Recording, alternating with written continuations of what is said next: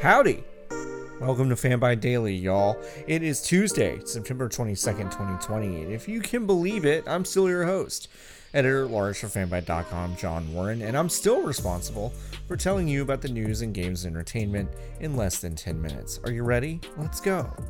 This morning at 8 a.m. Pacific marked the beginning of Xbox Series S and X pre-orders at certain retailers, but folks hoping for a smoother ride than last Thursday's PlayStation 5 pre-order free-for-all found once again delays in the posting of a working link to the consoles on retailers like Amazon, or widespread issues with putting items in carts on Best Buy, Target, Walmart, and more.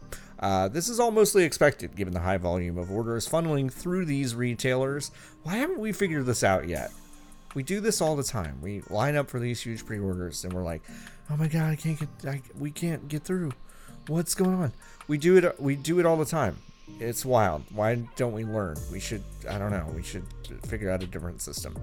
Anyway, missing out on pre-orders today does not prevent you from getting an Xbox or PlayStation 5 for that matter in time for release. More consoles will be released for pre-order at some point between now and early November, so don't fret. Just keep an eye out on Twitter and those major retailers, and I'm sure you'll be able to get one.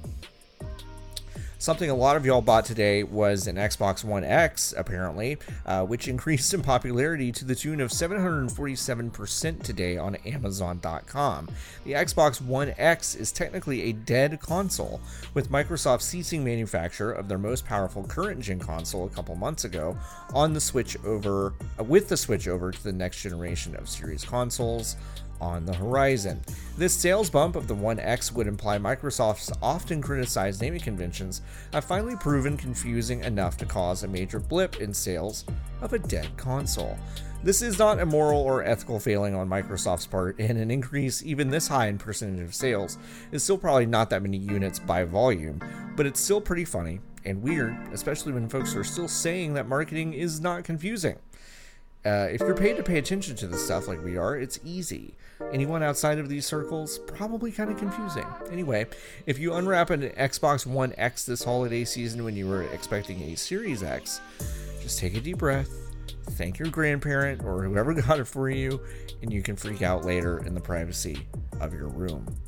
Anyway, the long winding road of the Mass Effect Trilogy remaster, a game that has not at all been officially announced, but almost certainly exists and is waiting to pounce, got a little weirder today, as industry insider and GamesBeat reporter Jeff Grubb said today the listing for the package on a Portuguese retailer last week for Nintendo Switch is an error. It's false.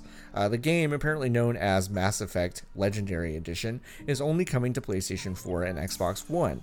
Or at least it won't come to any other platforms within a year of EA's last fiscal report. The remastered trilogy is also apparently very close to coming out, like October close. That month starts in a week. Wow.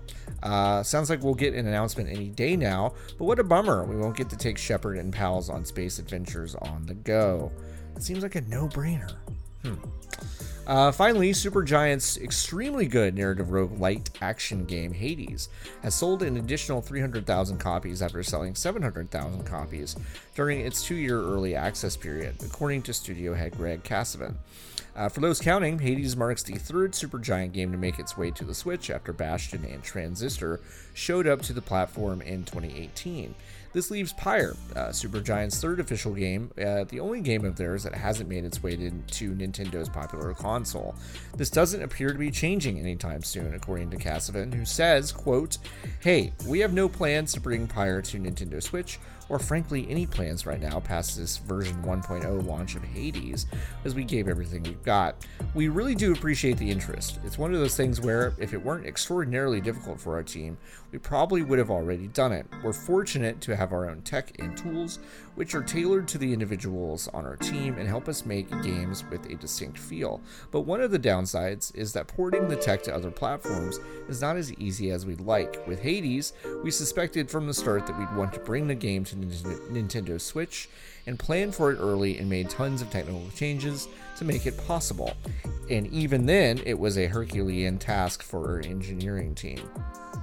whereas most of Pyre's development occurred before the Nintendo Switch was announced, so we had no way of accounting for its hardware. This isn't meant as a bunch of excuses, as I know it can sound that way, just to provide some context, end quote. Listen, just put everything on Switch. I know it's not easy, but it's worth it. It's the best console of all time. I'm just saying. That's not at you, Greg Casvin. I know it's hard. I just mean like everyone. Like, put all of like Sega Saturn's games on Switch. Just what about Power Stone? Remember Power Stone Dreamcast? That game ruled. Put that on Switch. Okay, hey, that's it for Fanbyte Daily. Join us again tomorrow. Please check out our great podcasts at podcastnet.org. A new episode of FanWith dropped today. It's a really good one, as usual. Also, hey, did you hear Spawn on Me with Khalif Adams is on our network now? I know. What a good get for us, huh? The second episode he has dropped with us is live now. I'm on it. So is Danielle. We had fun. Go listen to it. Also, starting today with us is Natalie Weiner, who is a wonderful sports writer. She used to work at SB Nation and other places. Also wrote a profile about Bonnie Raitt that I really love. A musician. That's not sports. That's a music thing. She wrote her first column for us today, which is really great. It's about how sports are happening all at once, very, very much right now, and they really shouldn't be happening. It's about how sports are really the result of a highly functioning society, not a precursor of one. It's a really good column. You should go check it out. Thank you so much for hanging out with me, and I'll see you all tomorrow.